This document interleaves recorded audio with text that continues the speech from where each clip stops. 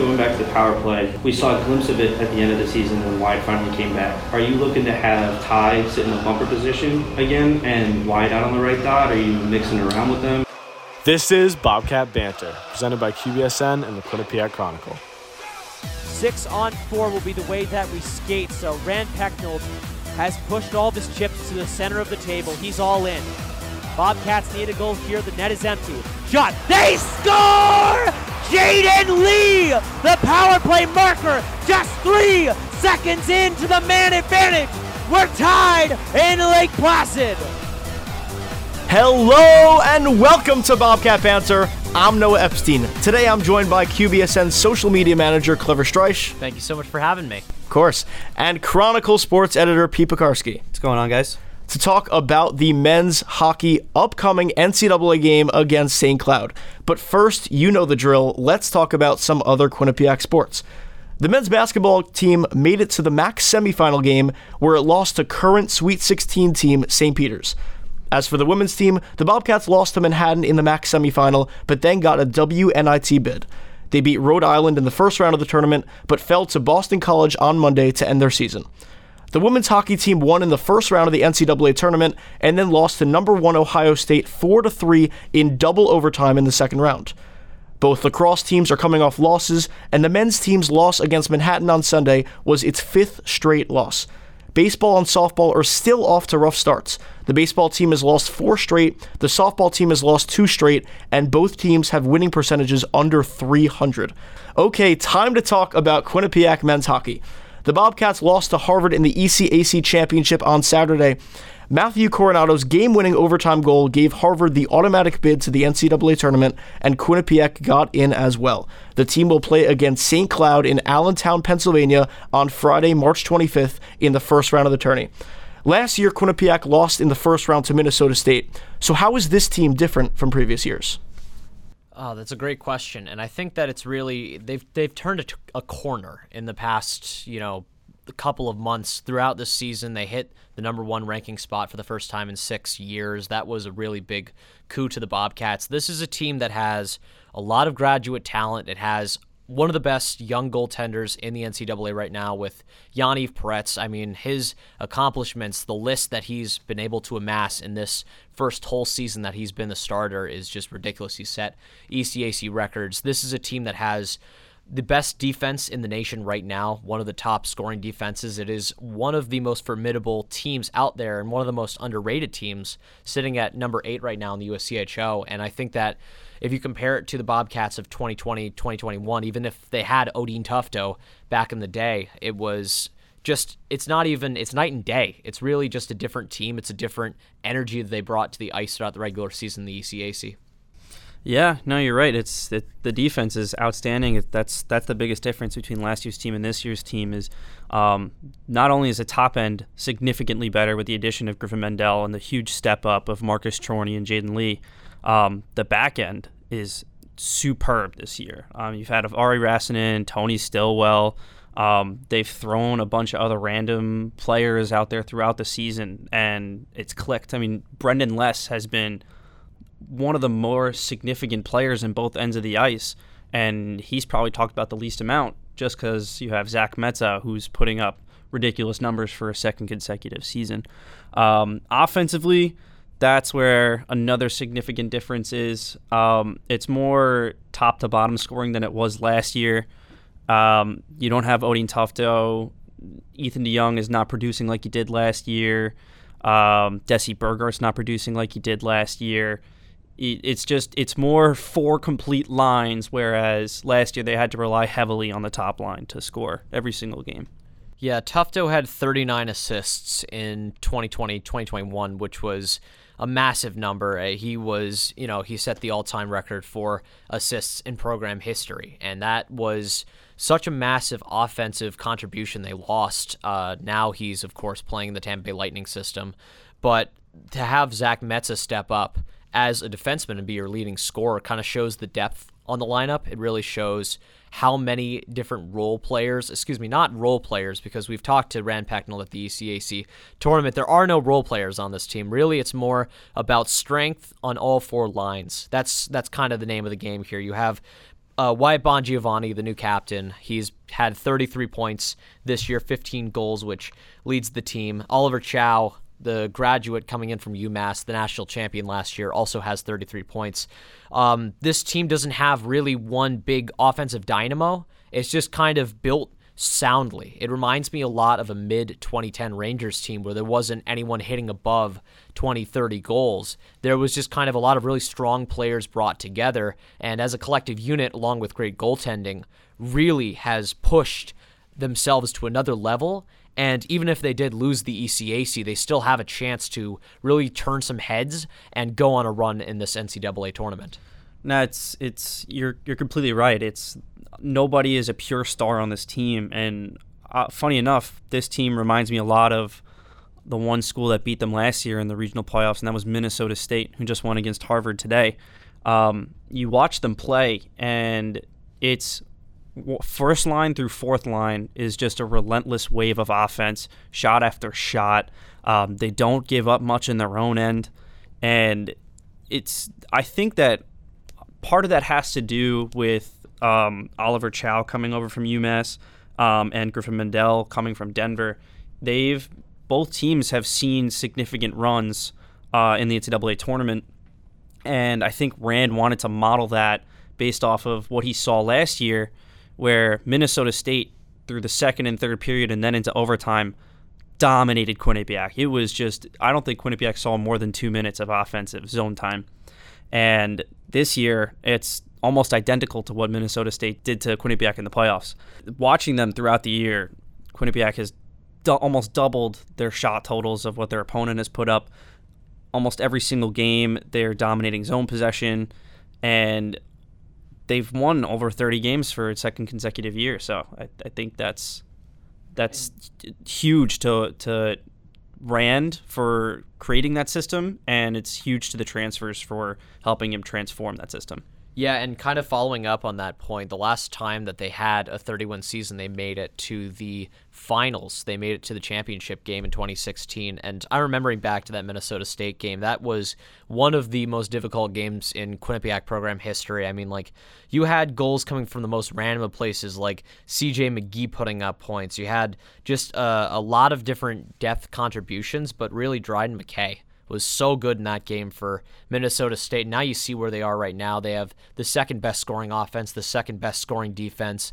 They are one of the most complete teams in NCAA hockey right now, only right behind Michigan. I would really say they're the most complete team in the entire country. It's kind of amazing how Minnesota State has gone on this run, has become one of the top units, and Dryden McKay, he's just really put his name out there along with Yaniv Peretz, and Levi is just the two or three greatest goaltenders in the nation right now. Yeah, Yanni Peretz was a huge shock coming out of the gates. Everyone expected Dylan St. Cyr to take over that starting role as a graduate transfer from Notre Dame. And then seeing Yanni skate out onto the ice during the Icebreaker tournament. It was a surprise. It was a surprise. And he played extremely well in both games. And no one really expected that. Especially from a guy who joined the team last year and didn't even go in net once, or if he did, was for less than a minute. So I remember the LIU clip where they pulled the goaltender midway. Live, yes. Live. That was Yaniv Peretz's most notable contribution to the team in the 2021 season, and now he's gone and become a top 3 goaltender in the nation, a finalist for the Mike Richter Award.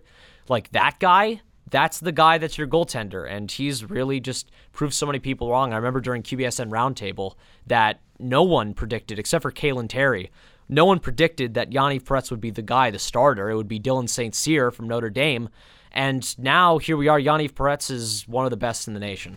Yeah, it still shocks me at how lucky Quinnipiac has been to have 3 consecutive outstanding goaltenders in Andrew Shortridge and Keith Petrozelli, and now in Yaniv Peretz. And Peretz's stats this year are ridiculous. He's a contender for all-time season records in the Division I for save percentage, goals against average, and shutouts. Yeah, this is a guy that's outplaying Jimmy Howard, Connor Hellebuck. He's outplaying Ryan Miller. Like, these are NHL talents that went on to really great seasons and careers, and he's just obliterating their numbers. It is amazing to be able to cover it. I don't think we'll ever see a performance quite like this again, where Yaniv Peretz has a .948 save percentage, only bested by Devin Levi from Northeastern, and he has a ridiculous goals against average of .965, below 1, where he's only let up 28 goals this year. Like that's crazy to me. It's amazing that he's had this much success, and only as really a first-year/sophomore, he's got so much more time. And I do imagine that he would depart from the university early down the line, because he is someone that I'm sure people are taking notice of as maybe somebody that could be signed to a contract early, but he's going to be the guy, make or break, that could go on a run. If he gets hot, look out, because Quinnipiac could be going further and maybe even taking on Michigan. What's even crazier is that the amount of times that I've talked to him about it, he only faces 17, 18 shots on average every single game. So there's a lot of dull moments for him, and the fact that he's able to stay zoned in every single game and come up clutch whenever Quinnipiac needs him to, it's very, very impressive. Even watching him during the ECAC hockey semifinals and championship, he wouldn't see a shot on net for 5, 10, 15 minutes, and then all of a sudden he makes a cross-crease pad save that goes wide of the net by like a quarter of an inch. And it's incredible knowing that he can just, out of no action from last year, to come into this season to dominate the way he does, and every single game is the exact same performance. It's quite bizarre. I think it's an anomaly, really. In the history of the NCAA, I don't think there's ever quite been a goalie like Yaniv Peretz that shows up, makes an impact like this immediately, and then proceeds to take everybody by shock by winning ECAC Player of the Year, by winning ECAC Goalie of the Year, by being named to the first team in the ECAC, and then being named as a finalist to the Mike Richter Award, when really last year, after Keith Petruzzelli, he was kind of a non-factor. He wasn't really the person that people were looking to as the future of Quinnipiac goaltending, but Rand Pecknold has kind of found a golden goose, so to speak, and he's going to have to rely on Yaniv Peretz to get further in this tournament, because if Yaniv plays incredibly well like we've seen throughout the season, he's had, I would call it flashes of brilliance, where he's had these amazing moments where Quinnipiac, their great defense sort of does collapse for a moment, and then they allow a shot on Yaniv. And I remember Battle of Whitney Avenue, the series that he made, a series of saves that he made against Yale. Ridiculous. During the penalty kill for the Bobcats. That was one of the best stretches of goaltending I've ever seen in Quinnipiac history, and that was something that I don't think I'll ever forget, because I remember the previous year that Petruzzelli had an amazing game in 2020 against Yale, and then 2 years later, here's Yaniv Peretz also showing us that he too can play in the Battle of Whitney Avenue really effectively. Yeah, and I got to see that from a very unique angle. I was just off to the right, second row behind the Quinnipiac home net. So I saw all of the shots that went on net and all the cross-crease moves that Yanni made, and then the defense just trying to get in front of the net to try and block anything that Yanni couldn't. That was probably the loudest that I've heard the People's United Center in a while. Ever since they took down Cornell when they were the number one team in 2020. That's probably the loudest that I've heard the People's United Center. Well, Peretz led his team to the NCAA tournament, where the Bobcats will take on St. Cloud. What are you guys looking for on Friday night? I'm looking for serious adjustments on offense. Rand mentioned how the team has, for too long, focused on just getting shots to the net, not necessarily creating chaos and traffic. And whenever the goalie tends to go down low into his butterfly, they're not shooting high enough. And that's been obvious all season, is they can't seem to score in big games. They've struggled against Clarkson, Cornell, and Harvard, and they played Harvard 3 times, one of them in the championship, and they outshot Harvard 49-17 and still found a way to lose. So it all comes to whether or not they are able to get in front of Hrenak in net, create traffic, take away his eyes, get deflections. They need to score greasy, grimy goals and not focus on the tic-tac-toe beautiful goal as much as they want to. Yeah, we talk a lot in student media about how the power play struggles. Rand said it in many press conferences, how he's trying to get it to work, and it's really these setups that don't really lead to goals and success, but not only the power play has to get active against, the best power play in the nation. I'm sure we'll be talking about that in a little bit. We have a segment planned. But the point being, I need there to be this feeling that they can win a big game. Because we've seen now, since my time here at this university, they have now lost the championship in the ECAC twice, both of them 3-2 in overtime, first to St. Lawrence and now to Harvard in 2022.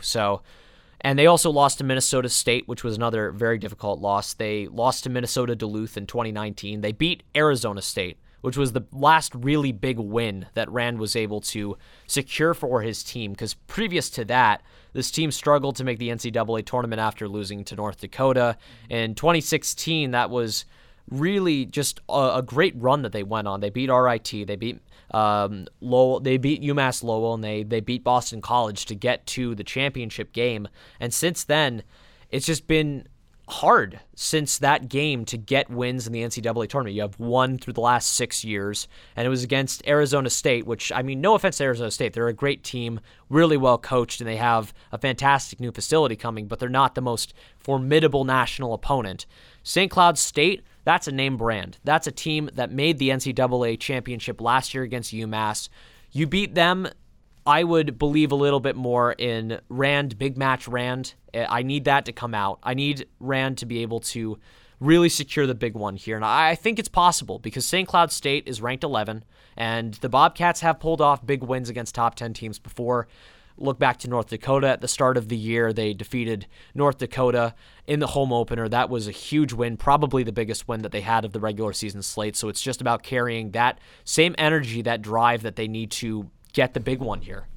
Now, you talked about Quinnipiac's lack of big game wins. I think the difference this year where they can compete is Rand has never really had top-end talent. Ty Smolanic is the highest drafted player in school history, and he's been almost invisible since the beginning of January. But the biggest difference is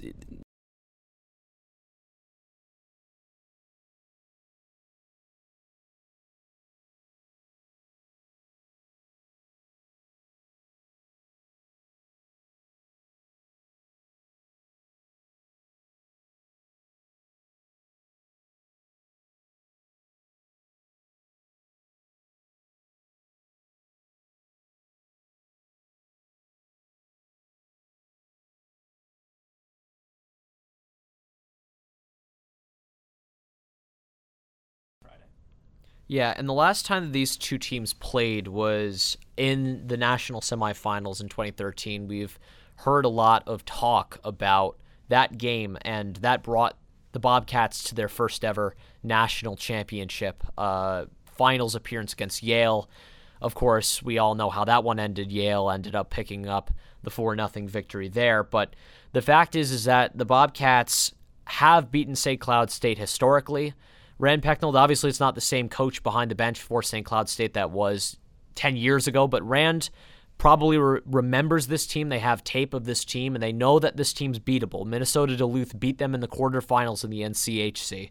So this is a team that can fall. It's just going to be dependent on neutralizing the power play, and this is the best versus the best here. You have the best power play in the nation versus the best penalty kill in the nation, which is going to be fantastic to watch. It's going to be some great hockey.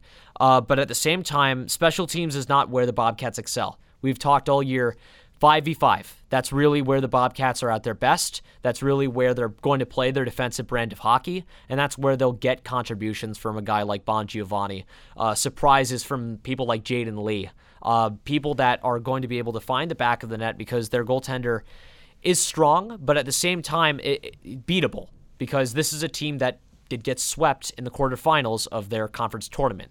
Not saying that St. Cloud State shouldn't be taken lightly. This is still a team that has a lot of its core that made it to the national championship game last year. But it's going to be something that the Bobcats, it will be an uphill climb, but I think it is something that they can move on to Sunday and somehow take a really close 1-goal win over. Clever, you mentioned this a little. Pete, you mentioned this in your preview for the NCAA tournament game. St. Cloud converts 31.3% on the power play. Quinnipiac just 14.5%. So how important is the power play going to be on Friday night? I think it's obviously it's huge for Quinnipiac to not take penalties. A team that converts 31% on the power play, that's just absurd.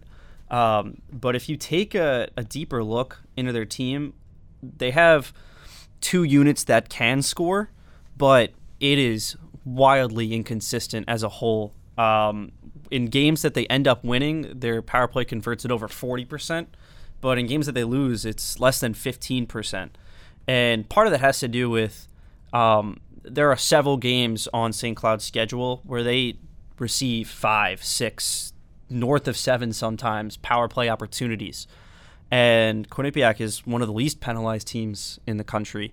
So it all is just going to come down to discipline, not letting them get the man advantage.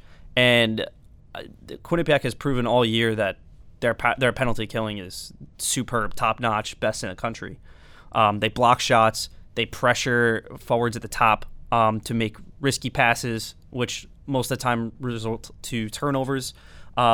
They suppress everything to the outside. They don't let a lot of shots happen within the slot. They don't give up big rebounds. And they're really good at just limiting the number of shots that teams can take on the power play.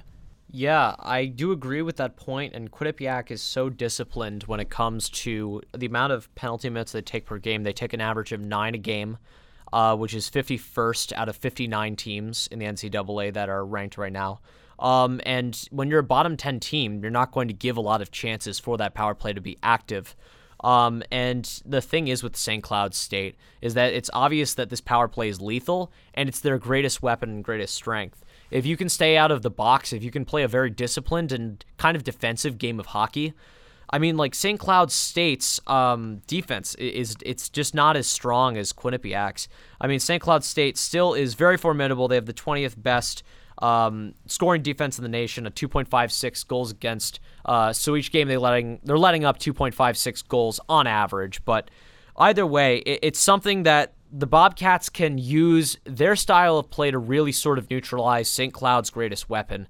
And if they can limit the amount of time that they stay in the box, that is going to give them enough chances on 5-on-5 play to get past anything that St. Cloud can throw at them. What I like to look at is the shot share for teams. I think that's a huge teller of how strong a team is. For St. Cloud to shoot more than 30 shots per game is super impressive, but they allow just under 28 shots per game.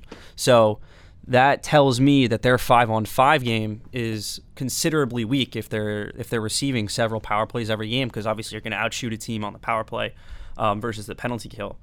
And looking at their 5-on-5 play, their scoring percentage is comparatively significantly lower than Quinnipiac. Quinnipiac scores almost 25% more of the time against its opponents at even strength, whereas St. Cloud State, it's just 5% more. They've scored 72 goals and have given up 59 at even strength this year, whereas Quinnipiac, it's 97 to 33, which is substantially different. And if Quinnipiac plays like they have all year, where they just dominate the shot share and they stay out of the penalty box, they have a significant advantage over St. Cloud at 5-on-5.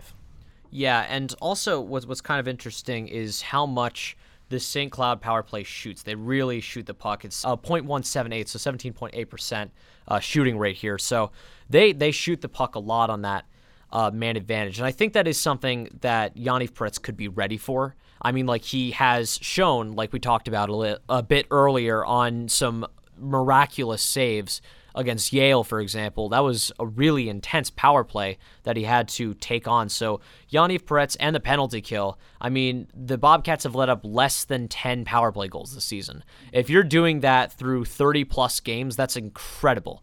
I mean, that just really goes to show how effective this team is defensively. I would go as far to say that the Bobcats are the best defensive team in the nation. And I don't think that's much of a stretch. But the Bobcats power play in general, when you have a worse power play than LIU, there's some problems there. There's some real problems, and they're only shooting 9.5% of the time because so much of the time on their power play is spent pass, set up for a one-timer, pass, around the perimeter, go to Bongiovanni for one-timer. Doesn't work, and that's something that they have to avoid. They need to catch teams like Surprise. Like, let's go back to the Harvard game. Jaden Lee, they made a play right off the faceoff, and that was after some mind games were played, where Harvard took their timeout after Quinnipiac finished theirs. So they just were almost about to take the face-off. Harvard's playing mind games, and Quinnipiac beat them at the mind games. 3 seconds. That's all it took. That was the fastest power play goal this year. I would imagine that would be true because, 3 seconds is such a quick amount of time. That's literally off the face-off. Jaden Lee fires one. Boom, power play goal. That's the kind of surprise that St. Cloud State needs to be caught by if you want to get past them, because St. Cloud State is a really, really well-disciplined and well-oiled team. They have a solid penalty kill, not anything too spectacular, 27th ranked in the nation right now. They've let up 24 power play goals this season when penalty killing, but that's still something that the Bobcats can work around. And, if you can use special teams to your advantage, or just try to avoid special teams altogether if you're Quinnipiac, that might be the best possible play. But you can definitely use that strength to your advantage. Yeah, they're missing 2 players on the power play that they had last year. Obviously, Odin Tufto, the huge setup man, was able to. Yeah, well, he was the biggest asset on the power play because he knew how to hold the puck wherever he was. He never got nervous and always made the right pass. Yes. The other major benefactor to the power play last year was Deliberatore, who always found a lane to shoot the puck, had a hefty shot, always made sure that wherever he was shooting from, a rebound was possible. And that's why Ethan DeYoung was super effective last year in front of the goalie. This year, DeYoung has been suppressed on the shot board and on the goal sheet. He doesn't get the rebounds that he did last year. He's not providing the same kind of screens, and part of that has to do with Quinnipiac doesn't set up they don't want to shoot as much. They want to set up the right shot, and I think that's counteractive to what they do at 5-on-5, where they want to shoot from everywhere. On the power play, the whole point is you want to create scoring chances, and if you're doing, like you said, pass, and then one missed pass and it's out of the zone, and then you just wasted 45 seconds. They should focus on, it should be 1 or 2 passes, set up, rotate, try and catch the defense lacking, and then fire a puck on net. Goalie covers it. You never know if it's going to go in or not, right? You never know if there's going to be a screen, a deflection, or whatever. You don't shoot it, you're not going to score. And they've played around with different power play systems throughout the year. We've seen they dressed Boken as a defenseman in the championship, and they played him on the power play. That was a surprise when I was calling Now he was the game. only out there. He was out there for 2 of the power plays. I don't know if they put him out in the final power play with just a few minutes left in the game because Jaden Lee was out there. I'm not sure if Lee took Boken's spot or not with the empty net. But we have seen them mix around players all around the ice, specifically on that left dot where they need a right-handed shot. Now, I'm wondering if they've ever considered putting Griffin Mendel in front of the net. I've had a few people on Chronicle ask me, why don't they just put the biggest guy out on the ice and stick him in front of the goalie? I mean, they could do that with TJ Friedman. They could do that with Mendel. They can do that with Gus Van Ness. Just get a big body in front of the net, force the goalie to look around him, make a mistake. I think that would be, I don't know if it's going to work, but they should have tried that throughout the year. Yeah, I think that experimenting with your lines is something that Rand's not afraid to do. He's not afraid to swap it up in order to try and get something going. And you see that through the experimentation on the left side wing on the top line with Christoph Fillion, and you have Michael Lombardi and other faces. Just you're trying to find that perfect line mate for Bongiovanni and DeYoung. I really agree with your point of just trying to put some new faces out there. Griffin Mendel could be somebody that really makes a difference on a power play. I mean, we've seen what he can do when he's producing offensively. During the St. Lawrence series, he absolutely was on fire. That was he was the hot stick during that series. And without Griffin Mendel, when the Bobcats weren't really getting production from Smolanek, they weren't really getting production from DeYoung, Bongiovanni was he was contributing. Metza wasn't really producing. Your top guys weren't making the plays happen. You had Griffin Mendel going in there and saying, okay, I know I usually play a defensive role, but let's make this happen. I want to move on to the semifinals. And Mendel just goes off. He has an amazing series. And just it's something that you can try out new pieces, and Rand's not afraid to adjust. And I think that that's a great trait of a coach, because if you are very set in your ways, it can kind of show that you're stubborn. And Rand is not a stubborn coach. He's willing to try really risky things. We saw in the championship game when he pulled Yaniv Peretz with 6 minutes left to go. Skating 6-on-4 in a close game like that, when a championship's on the line, Rand's willing to go all in. And I think that that's been proven time and time again, so maybe switching up the power play could be a really good thing. Yeah, I don't know what the focus is going to be on the power play come tomorrow night. I would be shocked if it's not the top 5 guys on the team. So Metza, Bongiovanni, we're still not sure if Smolanek is going to play or not. He was skating at practice, but we don't really know if he's good to go for tomorrow night. If not, it inhibits that power play even more. You take away one of the best shots on the team. But it should be Metza, Bongiovanni, DeYoung, throw out Cipollone, who's had very consistent games over the last stretch. They can put Brendan Less out there. He's had several games where he's produced offensively. I'm sure Chow will be out. Michael Lombardi is another name you can place in there. Yeah, I know they've had Lombardi on Unit 2 a lot with Cipollone and Van Ness and Jaden Lee. So I'm sure that if Smolanek's not good to go, they'll rotate like Burgart. I could see Rand throwing those guys onto the top unit, try and mix it up, throw a different look at St. Cloud State, something that they're not expecting, something they haven't really practiced for. Yeah, ever since Smolanek got traded to Montreal, it's kind of been interesting. His game has sort of altered, and we've sort of seen him.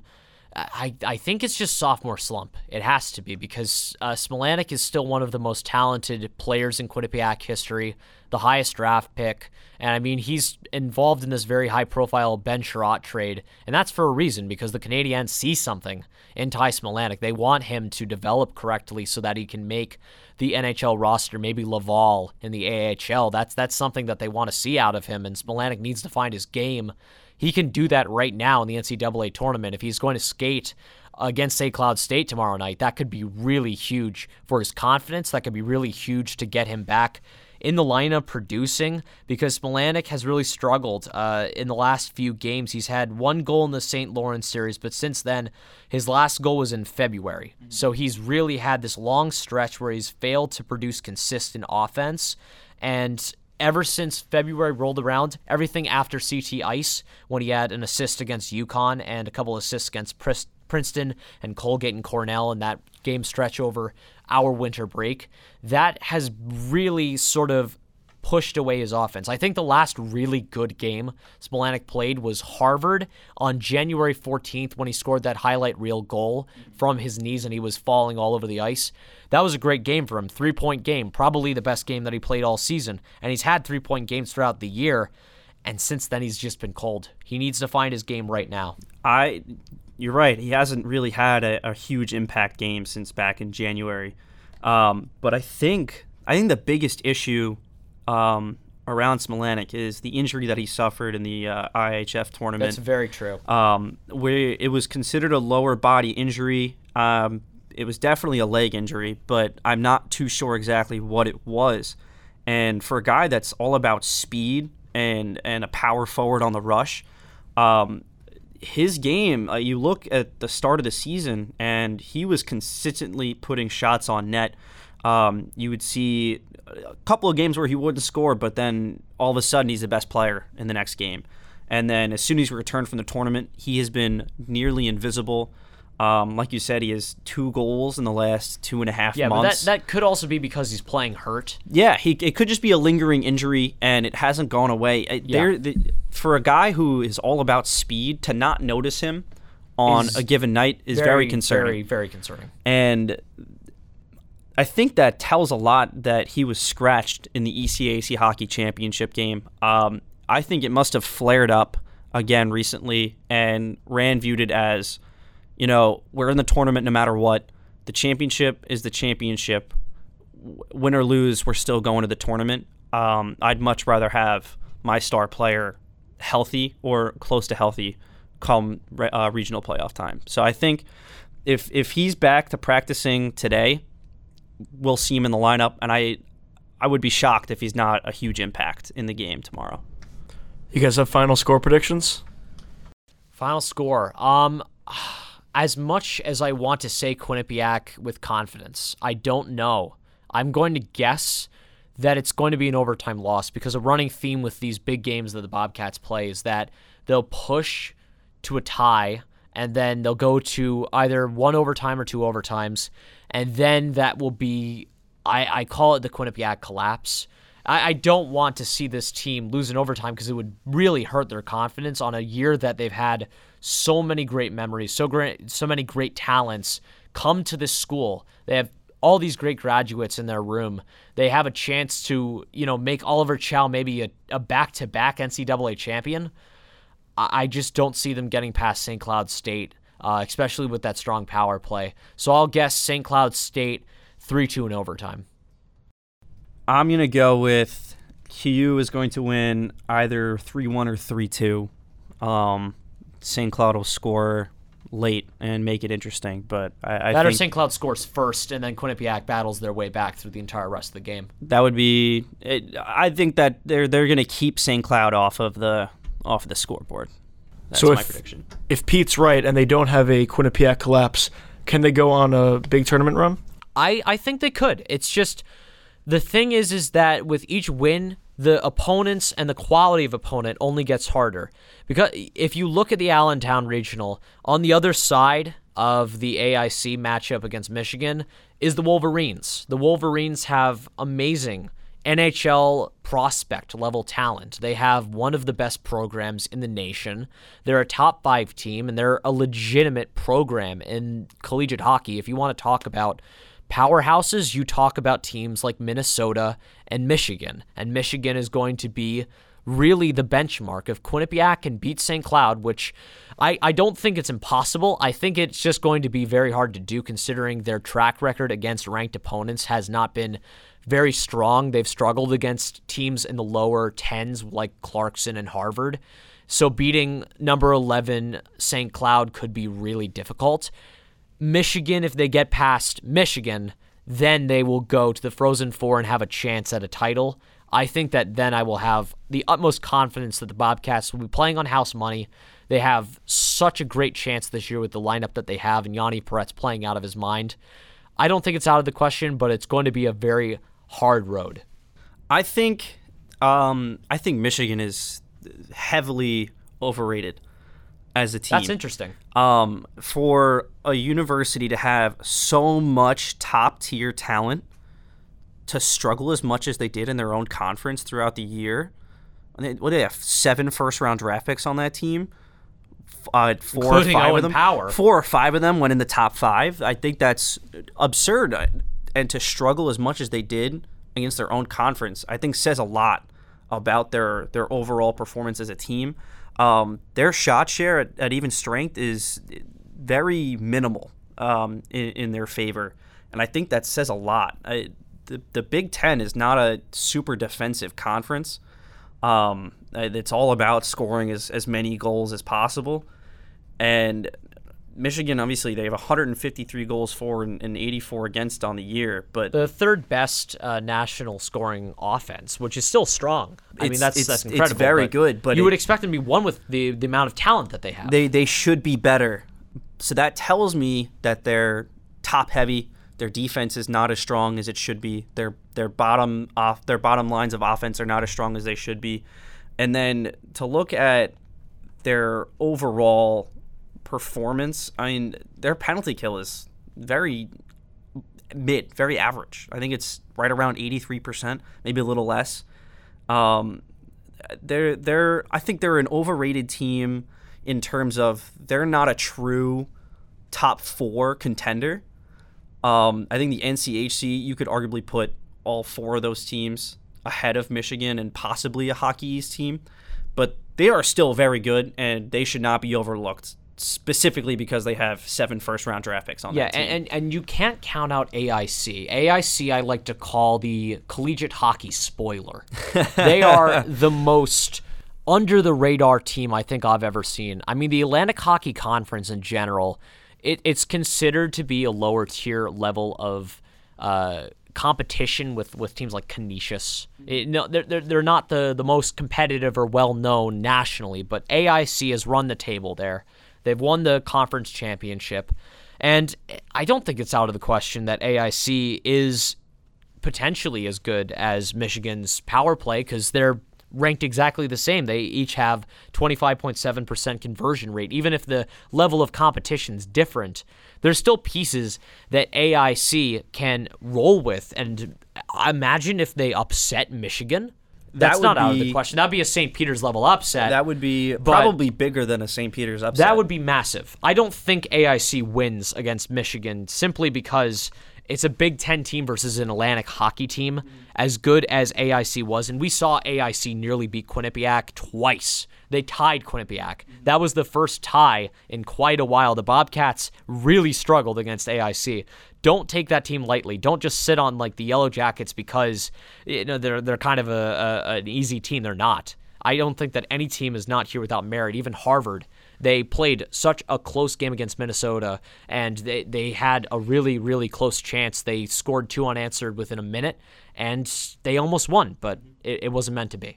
I mean, they've competed all year against quality teams. They've played UMass. Obviously, UMass won both games. Quinnipiac tied, and then they lost in OT in the other one. But like you said, they're the great spoiler. They're super competitive. They're a very disciplined and well-coached team. They're scrappy. They're very physical. And they love playing in that role. They love playing in that underdog, overlooked, kind of in the shadows team. And they could give Michigan a game. We'll see them tomorrow afternoon. But, I think it's safe to say that Michigan will most likely win this game. Yeah, of course. But if you look at the goaltending talent that AIC has as well, just kind of on a side note, they have a couple of aces up their sleeve with Jake Kucharski and Alex Calvaruso. They are solid goaltenders with decent numbers, so I think it'll be one to watch, but more than likely it would be incredibly, incredibly impossible for Michigan to lose, considering the amount of talent if they did, and if they did, it might be one of the biggest upsets in NCAA history. Same in the Bobcats. The whole Allentown regional, I think, is just one of those interesting regionals out of the 4. It's really one of the most intriguing because it's either Quinnipiac or Michigan that's going to make it out of there, I think. And, I know I did predict St. Cloud State. That's just because of my track history seeing Quinnipiac kind of struggle in big games. But if they are able to get past St. Cloud State, they should play very competitively against Michigan. So we'll have to see what happens. Yeah, and I'm intrigued to see how a couple of the other regions played out. Looking at the Albany regional, Notre Dame and North Dakota should be underway right now, actually. Let me go check out the score there. But just looking at some of the other regionals right here, I mean, we obviously saw that Harvard was eliminated, and just the whole bracket this year, fantastic talent. There's a lot of really top-heavy teams here. You have, Minnesota State up in the Albany regional. They've now advanced forward, and yeah, the North Dakota Notre Dame game is going to be something to definitely keep a tab on as we move through the rest of this bracket. All right, guys, let's get into our shootout segment. So this is how it's going to work. You guys are going to choose 3 players each from either Quinnipiac or St. Cloud based on who you think will have a big impact on the game Friday night. So usually the away team goes first in a shootout. There's no away team here, so I'm going to flip a coin to see who goes first. So someone call it in the air. I'll call heads. Clever calls heads. It is heads. Clever goes first. All right, let's go. So my first player to keep an eye out for, Yaniv Peretz, a very obvious choice, I know. the crowd favorite in terms of obvious choices. But if you want to talk about single-season performances, we said earlier in this episode how he had better seasons in the NCAA than players like Ryan Miller and Connor Hellebuck, legitimate NHL talents. Yaniv Peretz is going to be the backbone of the Bobcats, and without solid play from him, it's going to be very hard to beat a tough St. Cloud State team like this. I'm gonna stick with the same theme of Quinnipiac. My guy to go to is gonna be Oliver Chow. Obviously, he won last year. He's got all the experience. He played incredibly well in both the ECAC hockey semifinal and championship. You noticed him almost every single shift. It's going to come down to whether or not his line can convert or not. Yeah, for my second player, I'll go with Wyatt Bongiovanni, the captain. He had a really great series, including a goal against Colgate in the ECAC semifinals. And, I think he's just going to have a fire lit underneath him. He said in the post-game press conference how much it hurt that he lost out on the ECAC championship, and that the raw emotion that came out of Wyatt Bongiovanni at that presser was very, very powerful, very moving. And I think that Bongiovanni is just going to know that this is his last opportunity, potentially, as a senior, as the captain, to come into this game and to make an impact in a tournament game, and just to kind of write his name in Quinnipiac history as one of the best captains that this team has seen in a long, long time. I think that he's a great leader, and he's going to be someone to look out for on the ice. The second player that I'll take is Sam Henches on St. Cloud. He's only played 19 games this year. I'm going to go with he suffered a couple injuries because he's only played half the season. But in those 19 games, he's 11 goals and 20 points. And 11 goals is super impressive in 19 games. That's a 20-goal pace on the season, which would have led the team. I think that for them to stay hot, I think you got to look at his production in the last few weeks. And he has 5 goals in the last month. That's almost a goal per game, or just under a goal per game. So it's going to be huge for them to have a senior step up like that. Yeah, and for my third player, I'm going to go with Kevin Fitzgerald, a graduate forward from St. Cloud. He's had a really good graduate year coming back to this team. Obviously, he was not active in 2020-2021, but he has been leading as of the stat sheet that we have right here. He had 33 points in 32 games. It's a point-per-game pace. Definitely someone to look out for on the offensive end for the Huskies. And my final guy, I'm going to stick with Griffin Mendel, the other graduate player for Quinnipiac. He has been a major force on the defensive end for QU all season, and recently he's been hot offensively. 3 goals and 3 assists over his last several games. He's going to be crucial for QU to bolster that back end against a high-flying St. Cloud State offense. You heard it here. Clever's shootout picks, Peretz, Bongiovanni, and Fitzgerald. Pete's picks, Chow, Henches, and Mendel. All right, that'll do it for Bobcat Banter. Thanks to Pete and Clever for talking Bobcats hockey right before the NCAA tournament game in Allentown. We appreciate everyone listening. Enjoy the games.